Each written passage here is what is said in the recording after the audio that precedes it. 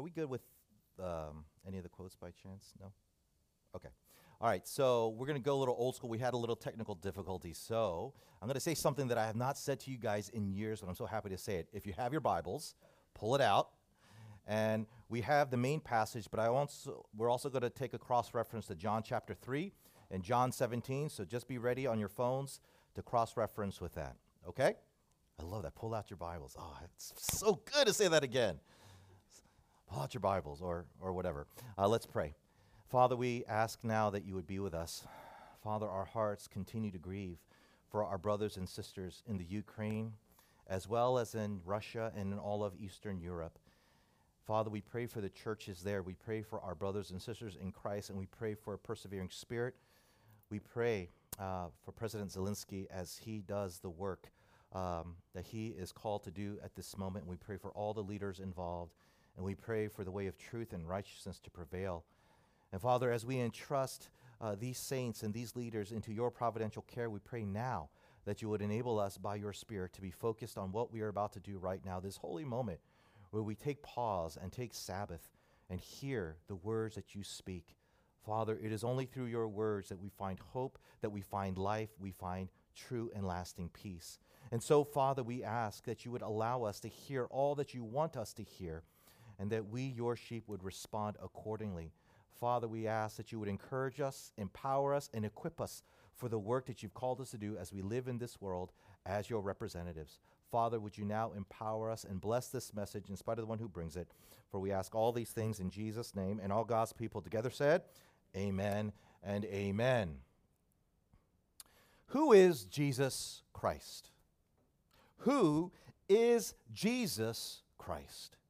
Depending on who you ask, you'll get a wide variety of answers to it. Some would respond by saying, oh, Jesus, he's the greatest influencer of Western culture today. Yes, no other individual has had the kind of impact and influence that Jesus Christ had on Western society. He is the greatest influencer of all. And still others would respond by saying, Jesus, oh yeah, he was that apocalyptic preacher who went around all of Judea and Galilee and inspired people to potentially overthrow the Roman government. And still others would say, Jesus, oh yeah, he's the figment of some imagination of the early founders of Christianity. Yeah, there's actually a growing group of people who would say that Jesus never existed, that he was simply a myth. You see, depending on who you ask, you'll get a wide variety of answers to the question of who is or was Jesus Christ. And one recent answer I stumbled upon was this: Jesus was a Karen. Jesus was a Karen. Do you guys know what a Karen is? It's a recurring pejorative term given to usually white women who are very privileged, who feel entitled to tell people what to do and make demands based on their own personal expectation and preferences. Now, of course, people who say this are not saying that Jesus literally was a privileged white woman, but what they are saying is that Jesus is like a Karen who went around telling people what to do, making demands of them as if the whole universe centered around him. And that kind of persona of Jesus is highly offensive to many people today. And of course, that offense gets even more magnified by the fact that we are confronted by a wide variety of faiths and religion and faith figures, religious leaders who make similar kinds of demands to where the modern person would say, why should I listen to Jesus? Why would I even consider to what he has to say? Why would I even give him credence to the kinds of things that he claims about himself and the implication it should have on me? Such is the thinking of those who would see Jesus as a pre-form of Karens today. And of course, this is nothing new, because as Jesus walked on this earth, he frequently had to deal with this kind of dubious posturing directed against him, sometimes even directly in his face. Consider what it says in verse 13 of our passage. So the Pharisee said to him, you're bearing witness about yourself. Your testimony is not true. Can you pick up on the same skepticism? Can you pick up the same dubious posturing against him? You see, people back then, as people today, tend to look at Jesus as someone of no significance to where they would not agree to the idea that he is deserving of the kind of following that he claims he should have. And the question that we should ask ourselves today is, what would Jesus say about that? How would Jesus react to that kind of skepticism, that kind of dubiousness directed against him?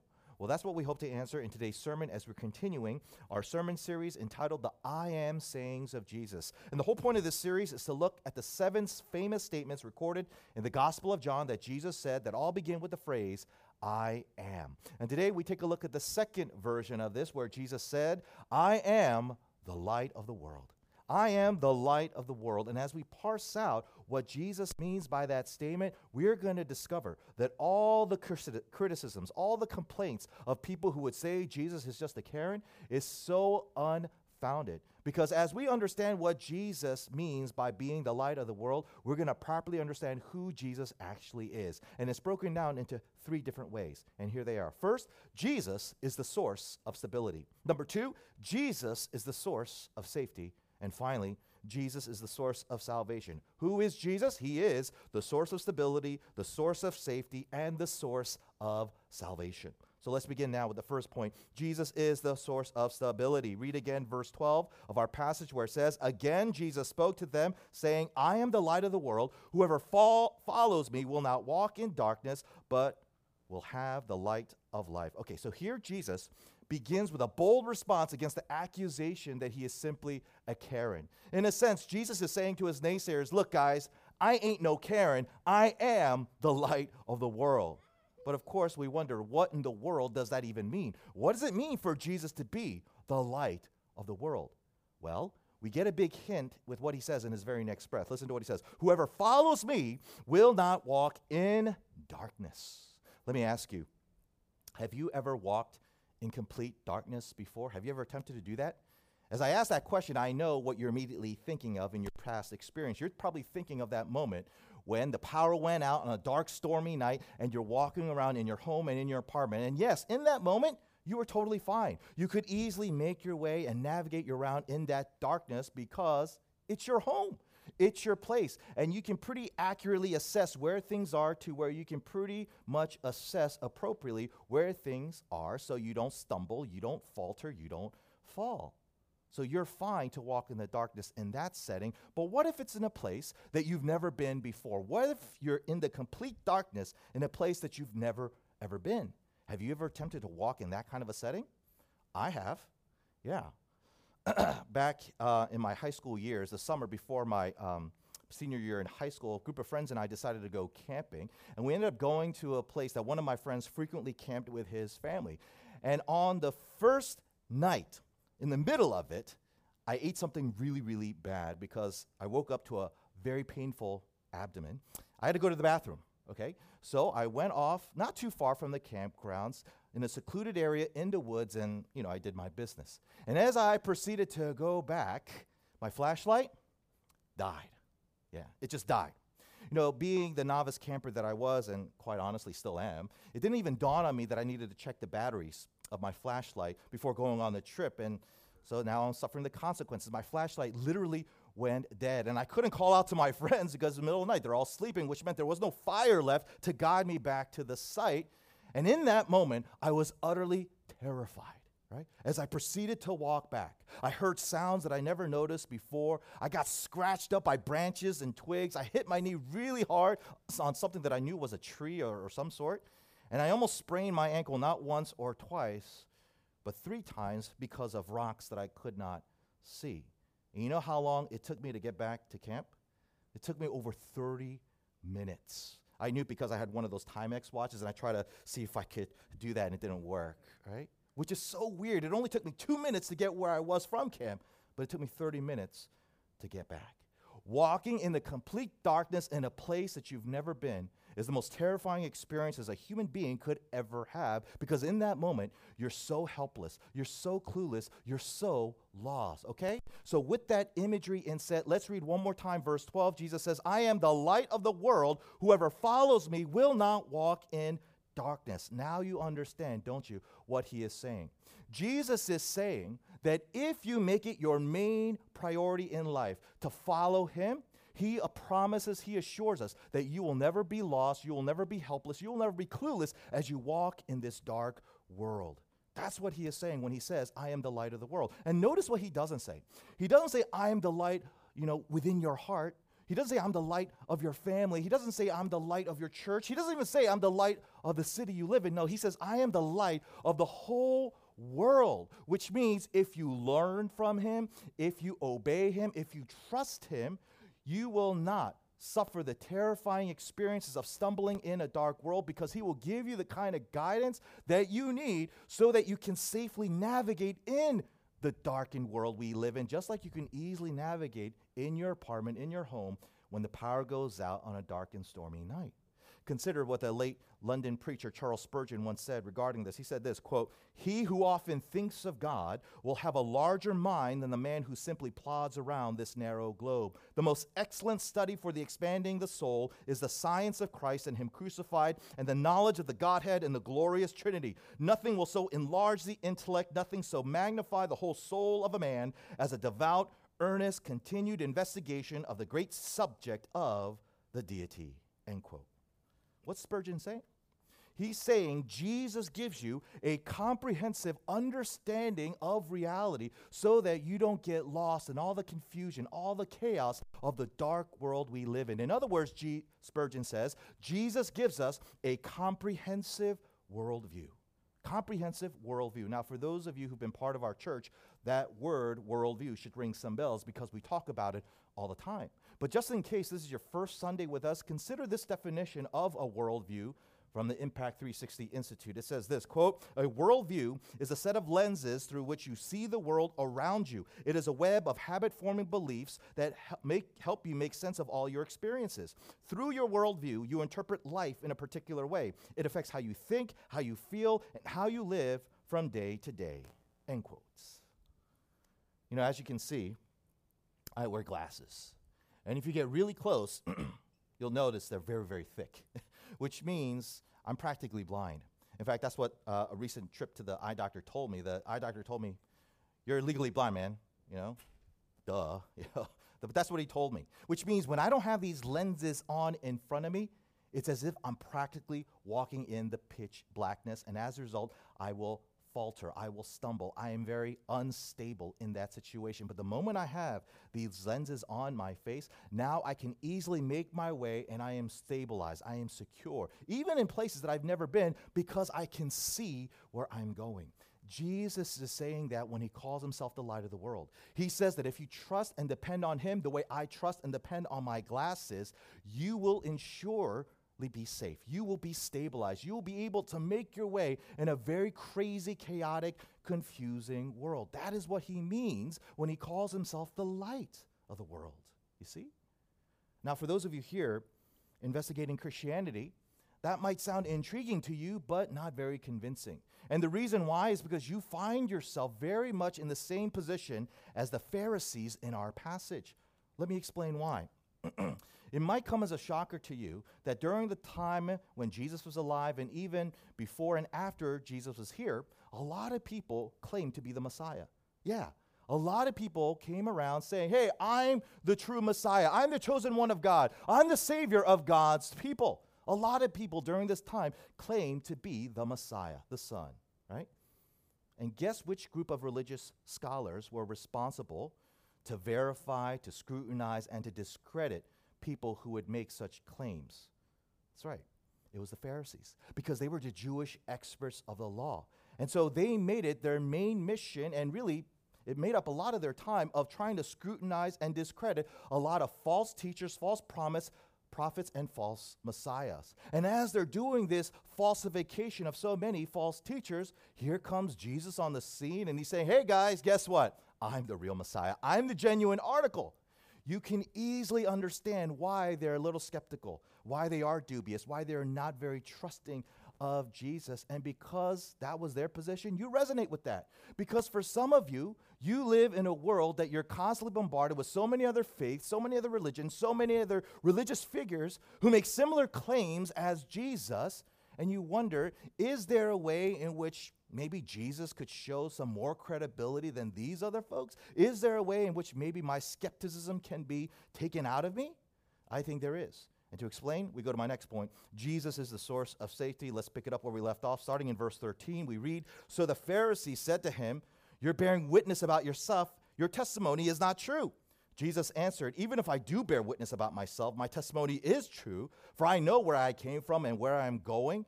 But you do not know where I came from or where I am going. You judge according to the flesh. I judge no one. Yet even if I do judge, my judgment is true, for it is not I alone who judge, but I and the Father who sent me. Okay, so as I said a moment ago, the Pharisees, like the modern skeptic, are having a hard time believing that Jesus is who he claims to be, that he is the Messiah, that he is the light of the world. And why do they have a hard time believing him? Listen again, verse 13. You are bearing witness to yourself. In other words, these Pharisees are saying to Jesus, dude, Jesus, you actually expect us to believe that you're the light of the world simply because you say so? No, it's not because of that. We can't believe you based on your word. But then listen to how Jesus responds in verse 14. Even if I do bear witness about myself, my testimony is true. That's hilarious. Because what basically Jesus is saying is, guys, it's precisely because I say I am the light of the world that indeed I am the light of the world. In other words, Jesus is saying, hey, guys, whatever I say is so, right? It's because I said it, it is. And that just sounds ridiculous. For those of you here investigating Christianity, you're like, that's the most ridiculous logic I've ever heard. Jesus, you actually expect us to believe the words coming out of your mouth just by your word, just because you say so? What makes you so special? What? Do the same rules that apply to everyone else simply don't apply to you like you're God or something? Oh, wait a minute. Maybe that is his point. Maybe what he's saying in verse 14 is actually a claim of divinity. Maybe he is saying, guess what? I am the one and only true God. I think that's exactly what he's saying, and so did the late, great R.C. Sproul. Listen to what he said here. This is an incredible statement. Jesus is basically saying, when God speaks, you don't need human corroboration. Now, I know for those of you here who are on the fence when it comes to Christianity, if you're not sure whether you believe or you know you don't believe, this is not a persuasive argument. It's not persuasive to simply believe that Jesus is God simply because he says so. How could you ever be convinced simply on those terms? But yet I would respond, I guess it depends. I guess it depends on the kind of God you would feel compelled to instinctively worship.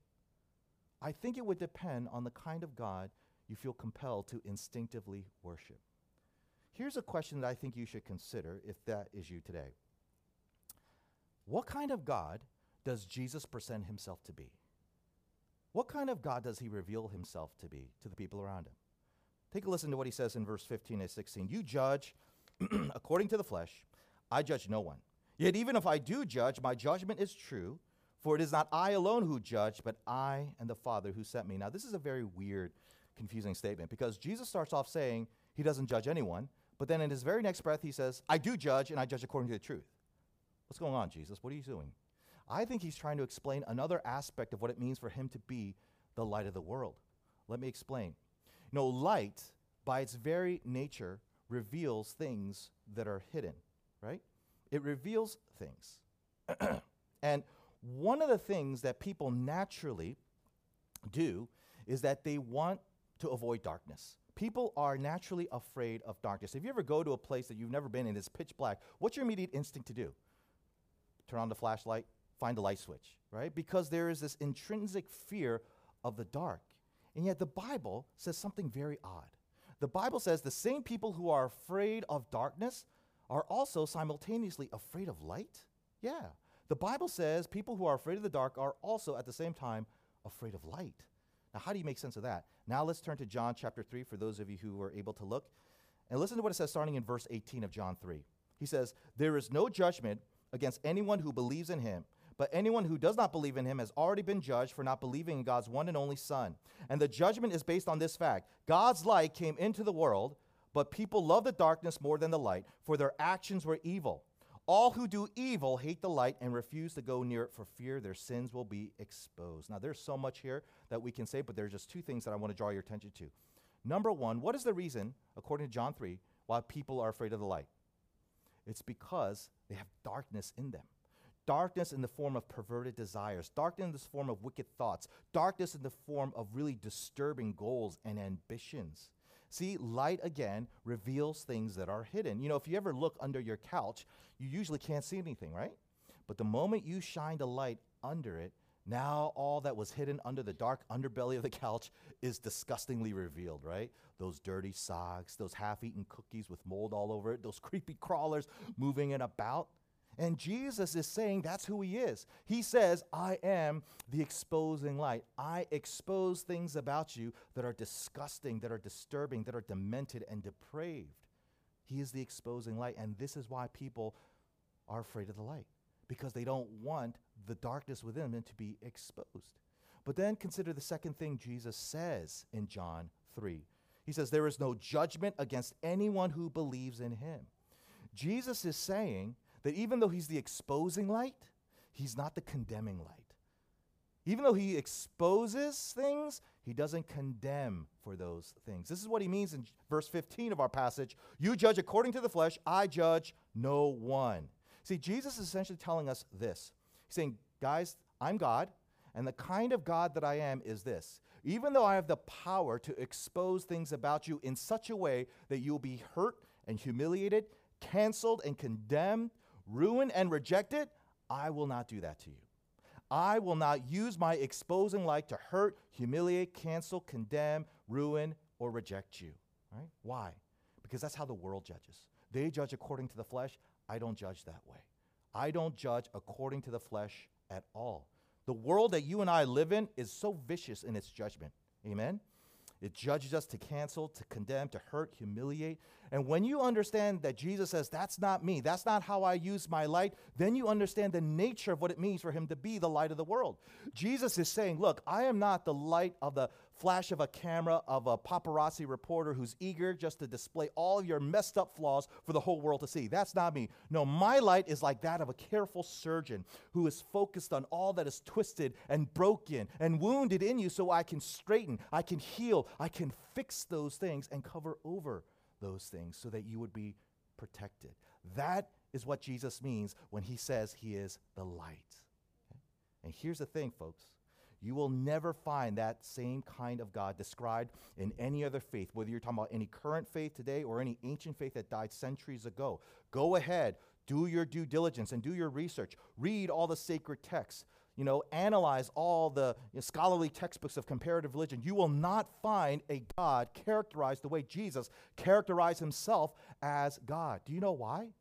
Because the human mind, with all of its creativity and ingenuity, cannot even come up with the idea of a God who exposes us and yet is safe for us at the same time.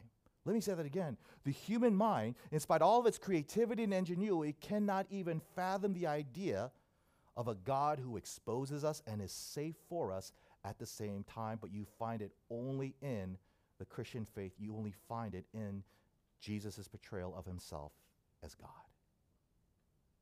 This is what sets him apart from any other religious figure. That's what Jesus is saying. Now, one question that naturally arises from such an idea is, how is this possible? How is God, Jesus, able to be this way when one of the standard job descriptions of God is to punish the wicked and to cast away those who walk in darkness into the outer darkness? How can God, the one and only true God, be exposing us and yet safe for us at the same time? Well, that leads me to my final point. Jesus is the source of salvation. Read again with me verses 18 and 19. I am the one who bears witness about myself, and the Father who sent me bears witness about me. They said to him, therefore, where is your Father? Jesus answered, you know neither me nor my Father. If you knew me, you would know my Father also. So here in these verses, Jesus starts bringing up the topic of his Father. And it's at that moment the Pharisees think that they got him, and they want to use this as an opportunity to shame and therefore shut up Jesus. How so? Well, here's something you need to understand. By the time that Jesus is having this teaching moment, he's already pretty popular, right? His reputation has now preceded him. He is famous, so much so that people have already done some digging in terms of who this Jesus is, where he comes from, who his parents were. And one potential source of discrediting embarrassment for Jesus was his father, his earthly father. Do you guys know who it was? A man named Joseph.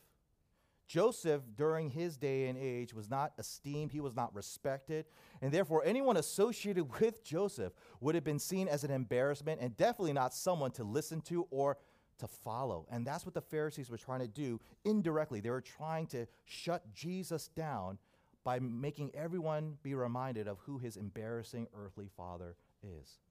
But Jesus responds to the Pharisees' attempt to discredit him and to embarrass him by clarifying the father that he is referring to. And it's a father who has loved him way before Joseph ever was his earthly adopted father. And who is this person? It's his heavenly father. It's God the Father. Now, by just saying that, I just referenced a very important but confusing Christian doctrine. And that is the doctrine of the Trinity.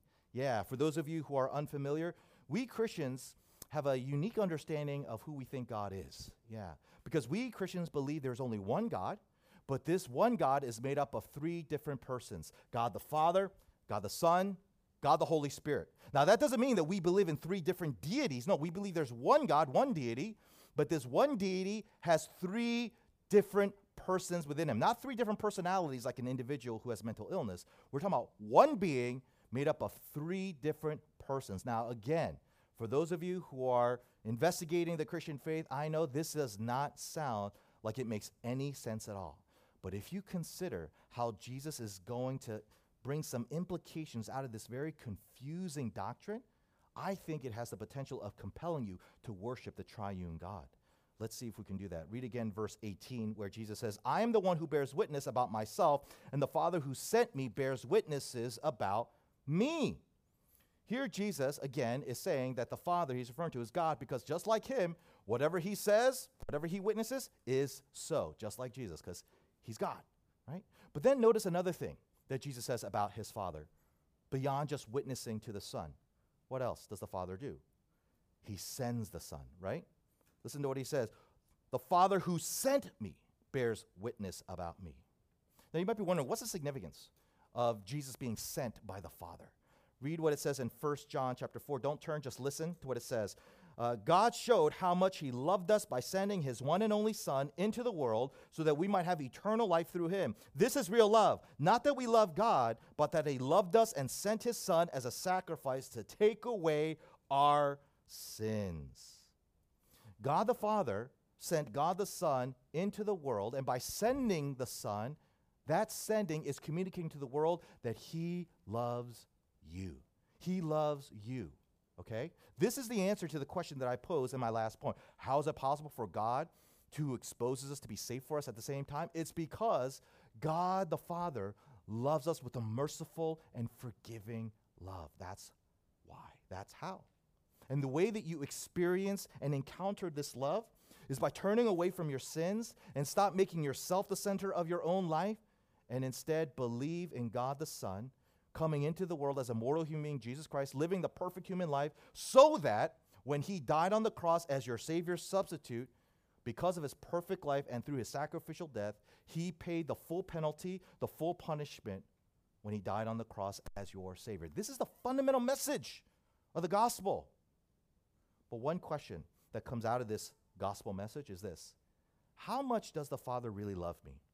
You know, the Bible says that God really loves me, but how much does he really love me? You ever have one of your kids tell you, "Mommy, Daddy, how much do you really love me?" I mean, how do you explain that? That's hard to do. You can say, "To the moon and back." What does that even mean, right? Jesus actually answers that very hard to answer question in John 17. In the form of a prayer he lifts up to his Father. Just follow along as I read it. "I am praying not only for these disciples, but also for all who will ever believe in me through their message," all the Christians in this room. "I pray that they will all be one, just as you and I are one, as you are in me, Father, and I am in you. And may they be in us so that the world will believe you sent me. I have given them the glory you gave me so that they may be one as we are one. I am in them, you are in me. May they experience such perfect unity," and then listen, "that the world will know that you sent me and that you love them as much as you love me." Let me say that one more time. That you love them as much as you love me? Notice the context. Jesus is talking about the Father sending Jesus, and he says in that situation, God the Father loves those who believe in the gospel as much as he loves God the Son, okay? God the Father loves all Christians as much, not less, as much as he loves Jesus Christ. Now, if you're one of those little people who like to play games, you might say, well, okay, if God the Father loves me as much as he loves God the Son, then how much does he love God the Son, right? You know, it's by asking that very question that transforms a crazy-sounding doctrine, the Trinity, into the craziest expression of love. Think about it. If the Father loves the Son, and both Father and Son are both God, that means the love they have for one another, number one, it's a perfect love, because God, by definition, is perfect. Number two, it's a permanent love, because God, by definition, is eternal. Number three, it's a persistent love, because God, by definition, is endless. Number four, it's a powerful love, right? Because God, by definition, is all-powerful.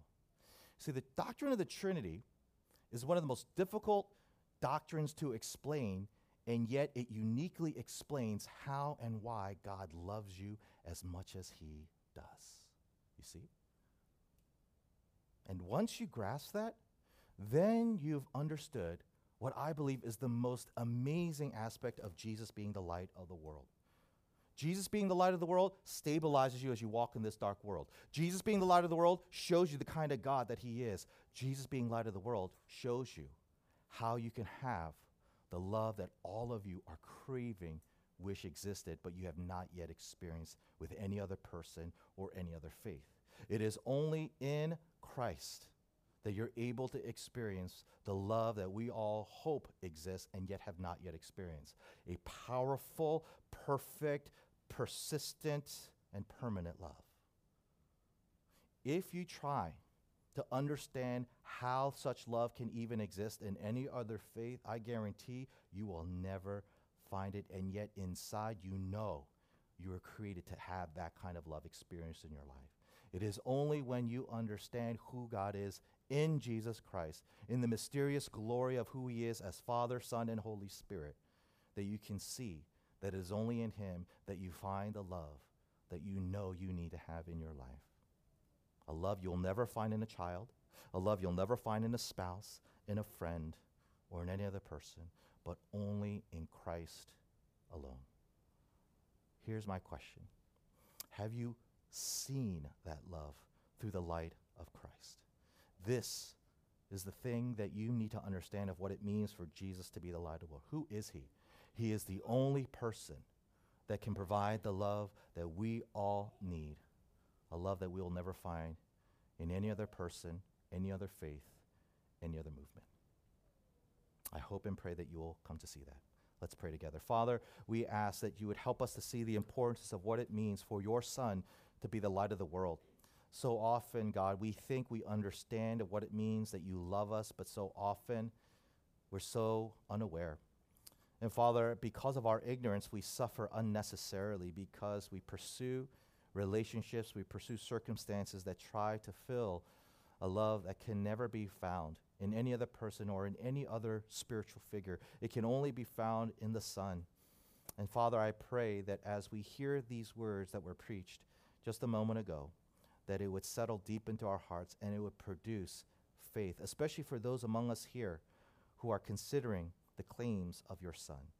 Father, I pray that they would seriously consider what it means for your Son to be the light of the world, so that we can all come together and be assured that there is the existence of such love and that we are recipients of it through the gospel message. I hope and pray that we will truly receive it now. For we ask all these things in Jesus' name. Amen and amen. We're now going to give God